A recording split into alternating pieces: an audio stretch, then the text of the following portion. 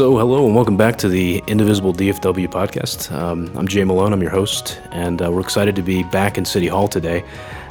We came here last week for the to deliver petitions to Mayor Rawlings. A lot of citizens are opposed to the Scion Hotel project that is being discussed downtown. And when we were there, we actually met with Councilman Philip Kingston, who was at the press conference and talked about why he was opposed to the Scion Hotel project, why he thought it was a bad idea to build a Trump brand in downtown Dallas. And we asked him if we could sit down and talk to him. So we're here right now with Philip. Philip, thanks for sitting down with us today. Glad to. So I think that's probably a good place to start. When you look at a project like the Scion Hotel project, why do you think that, not necessarily something that the city itself is going to oppose, but it's a bad thing for Dallas? The president is simply a bad brand. I think more people dislike him than not, and you got a couple of issues here. One, the president is a very bad brand. He's a negative person. He attacks my profession, legal services. He attacks the sanctity of the judiciary. He attacks the rule of law. He disregards the civil rights of Americans and of others who would want to visit our country. It's very odd for him to be in the hospitality industry at all because he is the most inhospitable person one could imagine. There's another problem with this. The developer that the president apparently has been working with raises money from our enemies, from nations that very much would seek to do us harm and have. It's not theoretical. They have tried to harm us. And so for the president to be making money from our enemies, and then he's the chief foreign policy officer of the United States, it is a mind-boggling conflict of interest. It's horrifying. So I think this is something that's interesting to talk about is cities right now. A lot of the economic activity in this country, the majority of the economic activity comes out of our cities. And our cities tend to be opposed to the Trump agenda, the leadership of our cities. So what are some things that cities can do to push back against the Trump agenda? Well, unlike the president, we have to obey the rule of law. So if the guy comes and applies for a permit and he qualifies for it, it's not like we're going to ask our city employees to break the law by not issuing a permit. I think our behavior needs to stand as a contrast to what the president does. But cities are basically the only place where progressive ideas have a hope of surviving. Congress is utterly broken. It is it's an absolute pack of rascals up there. It's just, it's ridiculous. The state legislature is one of the most depressing places I've ever been in my life. And so cities is where it's at. Before the last multinational climate change talks in Paris, the French government tried to tamp down expectations for any kind of broad agreement because they essentially said it's impossible. It is impossible to get a multilateral agreement on climate change. And they started reaching out to city-level officials all over the world to try to get some local-level change. And that is somewhat working. We're trying to clean up the air in Dallas. And the problem is the scope of our powers is limited. I can't change federal air quality regulations. I can advocate to change them, but I'm not in that seat. I need an activist EPA that is using science to determine what the healthy level of ozone is in cities' air. And I need them to then give me enforcement mechanisms to go require the concrete plants and the coal-fired power plants just outside the city limits to clean up their operations because, I'm in a city. I suffer disproportionately from the activities of neighboring cities and from rural areas where some of these bad emitters are sited. And I've got to have some federal help in order to be really effective. So long-winded answer to your question, as cities, we're really going to try to push back against the Trump agenda, but we're limited by the scope of our power. So one person who's trying to further limit the scope of that power is Governor Greg Abbott.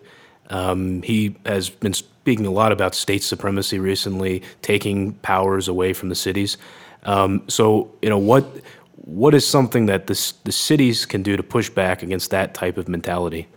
Well, all cities are banded together under the banner of Texas Municipal League with a strong emphasis on self-determination and home rule authority. Used to be that Republicans in the state legislature, I heard this from Lee Jackson, who used to be in the state legislature as our former county judge, just recently retired from the University of North Texas, and was a terrific public servant, guy I really respect. He said that legislative Republicans in Texas used to have the theory that they were not going to try to regulate cities because they didn't want to pay for it. They weren't going to send cities any money, so they weren't going to put any regulations on them. And that's really what, and that's sort of the public policy, the ideology that has gotten broken in the Republican Party. It used to be there was this, grand notion that they were for small government, including local control and lack of regulation. And, I would say that the governor's statements are driven by a desire to fend off attacks from the right. I mean, the governor's basically speaking out of fear of losing his job. And he's pandering to a group of Texans that, you want to love all people. I think that's a kind of a basic rule that we should all try to follow. But it's really, really difficult to love Texas Republicans these days. It's very hard. They are so hate-filled and so afraid. It's hard to know what to say to them. But the good news about the governor is that he's almost totally powerless. Last session in 2015, my friend Eric Johnson got a full-day pre-K bill introduced in the House. And it looked like it had some traction. The governor said some nice things about it. And then halfway through that process, the governor introduced his own legislation and moved it down to a half-day pre-K, which there's some evidence to suggest that half-day pre-K can be worse than no pre-K at all. It was a really, really bad deal. And in that process, a bunch of Republicans that had been supporting Eric Johnson's bill got really burned by the governor. So what I am hearing out of the legislature this session is that the governor has lost all credibility with House Republicans. And so he basically is powerless this session. He is a lot of talk and no action. Unfortunately, what that means is that devolves power to Dan Patrick in the Senate. Dan Patrick is by far the most powerful politician in Texas today. I would say even more so than our senators. Because Congress is so broken, they have less effect. Dan Patrick is extremely effective. The only thing standing in his way is Joe Straus. And here's one Texas Republican I can love. That guy is saving us from the worst ideas, from the worst political sewer I've seen in my lifetime. Do you think that Straus and the House will be able to push back on the Senate budget that just passed through last week? I don't know the answer to that one. Budget is very difficult. I talked to Morgan Meyer, who's the District 108 rep. He's my rep. He's carrying a bill for me that I'm pretty excited about. And he's on public education, and that committee actually passed out a pretty good budget proposal for public education, and the Senate's version of the budget would absolutely gut it. So he's not happy. There is the Republicans are not monolithic. Morgan is in favor of public schools, and he's trying to do the right thing. He was given this responsibility, pardon me, and he's trying to do a good job with it. And he's being stopped by, the crazies. And they really are. I hate to be so pejorative about these guys, but it's hard to describe them in a way that isn't sort of cartoon villain-esque, and they're just awful. How can you possibly look at the state of Texas public schools and say that it needs less money? So, I think that's interesting. You look at how dysfunctional the Republican Party is today and how overwhelming their power is in this state.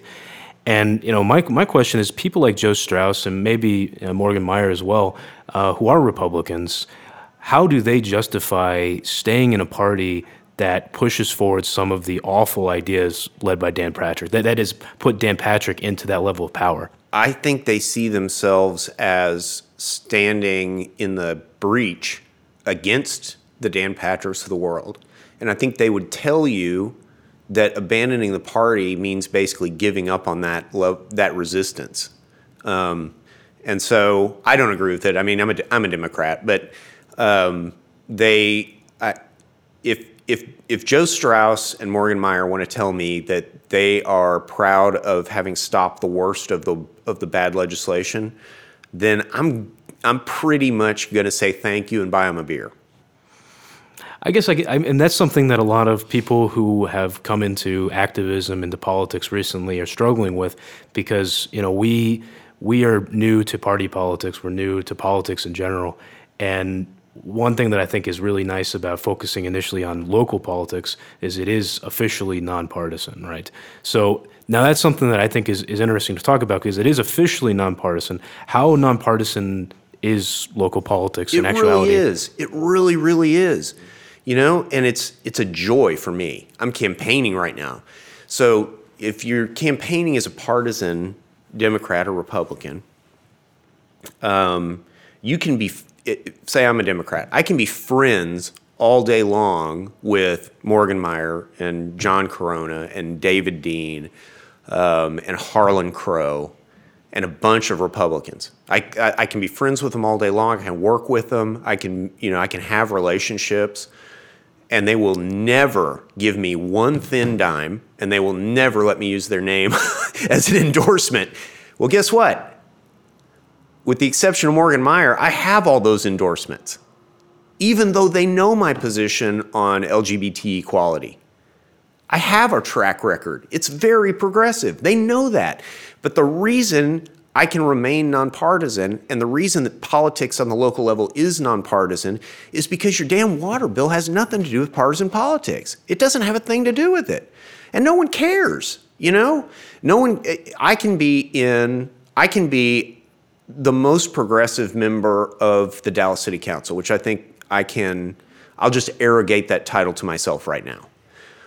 We can argue about it later. And I can also be very proud of having cut your tax rate in this last budget cycle. When I say that I'm fiscally responsible, I can prove it. And that's something that in this upcoming election you're trying to build on as well, right? There's a little, maybe not a little, there's a significant, more progressive coalition or maybe group that's forming on the city council. Well, I think that's true. I'm hopeful to see some challengers be successful this cycle. That's not because I need somebody to be a rubber stamp for my agenda. I supported Mark Clayton in District 9 last cycle, and he won. That was an open seat, and he won. And Mark Clayton and I are good friends. We do see things the same way in a lot of ways. But anybody who wants to can use the city's new voting record portal on the city secretary's website to research my record or Mark's or anybody else's, and you can compare them side by side. And where can they find that? The easiest way to do it is Google Dallas City Council voting record. There's not an obvious link on the city secretary's website, but if you Google that it'll be the first result. Well, and that's something that I think is really interesting because when I've heard you speak Anyway, before... I was just going to finish the Oh, thought. yeah, I was go going to ahead. finish the thought. Yeah. Mark doesn't vote with me every time. I don't back people who are going to be a rubber stamp for my agenda. I back people who are independent thinkers who will support neighbors. And that doesn't mean we agree all the time. And that's a difference between me and the mayor. The mayor tries to run people like Monica Alonso, who is very reliable. I mean, frankly, you can get her vote by buying it if you want to. And he's not trying to find the best person for the job. He's trying to find the person that he can control. And so, the morning news constantly tries to make this some kind of false equivalence between what he's doing and what I'm doing. What I'm doing is trying to support independent thought and neighbors and neighborhood quality of life and people who are for those principles of neighborhood self-determination and improving our neighborhood quality of life and investing in neighborhood infrastructure. Those are the people I'm going to support every time. And someone like Monica Alonso, who sells out her neighbors and sells her vote to the highest bidder, that's a person who doesn't need to be in government. Frankly, she doesn't need to be in charge of anything, And for the mayor to be, paying for her campaign consultant and raising her hundreds of thousands of dollars, it's disgusting. It is absolutely disgusting. Her corruption becomes his corruption. There is no separation between those two anymore. And he can't get that stink off him. And when you're talking about that type of, old boys club type of corruption, what is the most efficient way, what is the most effective way to end that? Look, voters are smart. They really are. They're not always smart on every issue, but collectively over time, they're smart and they learn. And if you go meet with a candidate and you ask tough questions and you get direct answers and you feel sincerity, you're on the right track. If you go and you get platitudes, aphorisms, metaphors, bullshit, stay away from that person. Voters are smart enough to do this. If they're not, then the basic assumption of democracy is false. And we've all been fooling ourselves for 200 years. But you've run 2 campaigns, so you believe that is actually true. I believe in the voters. Yeah. Now, I will say that I believe that the voters get exactly what they deserve. It's not that voters never make mistakes, but they get exactly what they deserve. If voters define success on their own terms and then vote for people that vindicate those principles, how are you going to argue with them? I want to go back to this transparency idea. So one thing that a lot of cities, a lot of municipalities, a problem that they have is with transparency, obviously. It's something that has been a problem for the entire history of this country.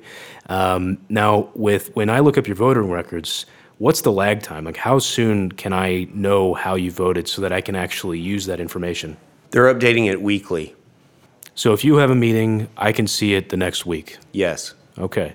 Now, you've always been able to go and pull the minutes of the meeting to see voting records, but that's incredibly cumbersome and clunky, and nobody did it, which is why I, along with some of my colleagues, forced the city secretary to start putting it on a website that is searchable and comparable. Because transparency isn't just about access to the information, it's about ease of access to the information. If the information's accessible, but it's cumbersome to get to it, nobody's going to do it. Now, I want people to see how I vote. I'm extremely proud of my voting record. I don't think I've gotten one wrong yet. So time will tell. I mean, I could be convinced otherwise, but I'm extremely proud of my voting record, and I want to show it off. That's part of my theory, is that if people know what I've done, if they can see what I've done, they're going to like me more. Going back to, you ran for the first time 4 years ago. You're in your third election right now. So a lot of people throughout this country, throughout North Texas, are running for the first time. They're trying to find a way to contribute. So for a first-time candidate who's running somewhere at a local race, in the May 6th elections, what's your advice to them? Call me. It's the basic advice is this: we do nothing worthwhile alone. Nothing worth doing is easy. And there are two kinds of people in politics. People who want to be somebody and people who want to do something. You should always be in the latter category.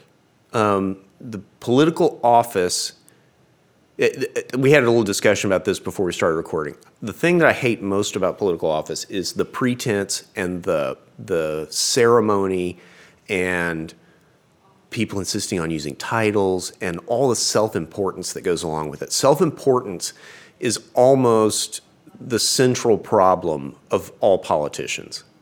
Is you get the big head, you get self-important, you start making bad decisions because you think you know better than your voters. And you don't, and they will eventually tell you otherwise. So if you focus on, a first-time candidate should remember, if you focus on doing right, I think Sam Houston said, do right and risk the consequences. I think if you focus on making sure that you're doing right as opposed to getting into office, now you got to do a little focus on how do you connect to voters, what do they want to hear, how do you get into the polls, all that stuff. But if your overall focus is here are the things I want to accomplish, people are going to be attracted to the things you want to accomplish. There are some people who are naturally very pretty or very attractive in other ways, who speak really well and who can win people over because of their aspects of their personality. Not all of us are blessed that way. What I try to do is talk to people in a way that convinces them that I'm not holding anything back. And I try to focus on doing the right thing. And that sounds very simple, but doing the right thing, especially in a complicated society that we live in, means you have to know a lot of details about how things work. And you have to understand the practical effect of the policies you advocate. It takes way more work than people understand. It's very easy to stand up and say, I'm for this, I'm against this. If your reasoning process hasn't been sufficiently developed that you understand the practical effect of what you're advocating, you're going to screw up. Well, Philip, you are actually my councilman, and I've block walked for you. Thank you. And I think I gave you a T-shirt. It did. I have it at home. So this is like a quid pro quo. This is corruption at its worst. I gave you a T-shirt. You put me on a podcast. At its worst, yeah. There's nothing. I mean, it is a really nice T-shirt. You're absolutely right. It's very comfortable. It was definitely worth the block walk. But I would encourage everyone to find out more about Philip. Philip, if they want to find out more about you, where can they go? 214-642-1707. That's my cell phone number. It rings on my actual cell phone. I only have one. I want everybody to use that number because that is how I do my job. If I know what's important to people, I can vindicate their principles. City Hall, philip.kingston@dallascityhall.com, just one L in Philip. That is the fastest way to access city services in the city of Dallas. It's better than 311. If you're married to a police officer, I promise I can be faster than that guy. And if you want to get involved in the campaign, that is kingstonfordallas.com. We would be extremely happy to have your name on the endorsement list. People underestimate the value of their names. So we would love to have your name on the endorsement list. I would love to have your vote, and I would very much love to have your money. That's not because I'm greedy or need it for my own purposes. It's because a group of very powerful people led by the mayor is raising hundreds of thousands of dollars to try to kick me out of this seat because they're upset at all of their vile schemes that I have thwarted. And so it's also important, which part of Dallas do you represent? I represent a gerrymandered district that was rigged to produce a white progressive representative, which it has reliably done ever since it was first drawn 30 years ago. It is the neighborhoods along Greenville Avenue. It is the historic districts running east out to Hollywood, Santa Monica. It is all of Uptown, all of Turtle Creek, most of Oak Lawn, and most of downtown. All right. Thank you very much for joining us today. Enjoyed it. So thanks for listening to the Indivisible DFW podcast. If you liked what you heard, then please subscribe. You can subscribe on iTunes. Also, write a review if you like it. You could follow us on Twitter. It's DFW Indivisible. Facebook.com/IndivisibleDFW. We also have Instagram, IndivisibleDFW. And you can find our website, indivisibledfw.org. Thank you very much, and have a wonderful day.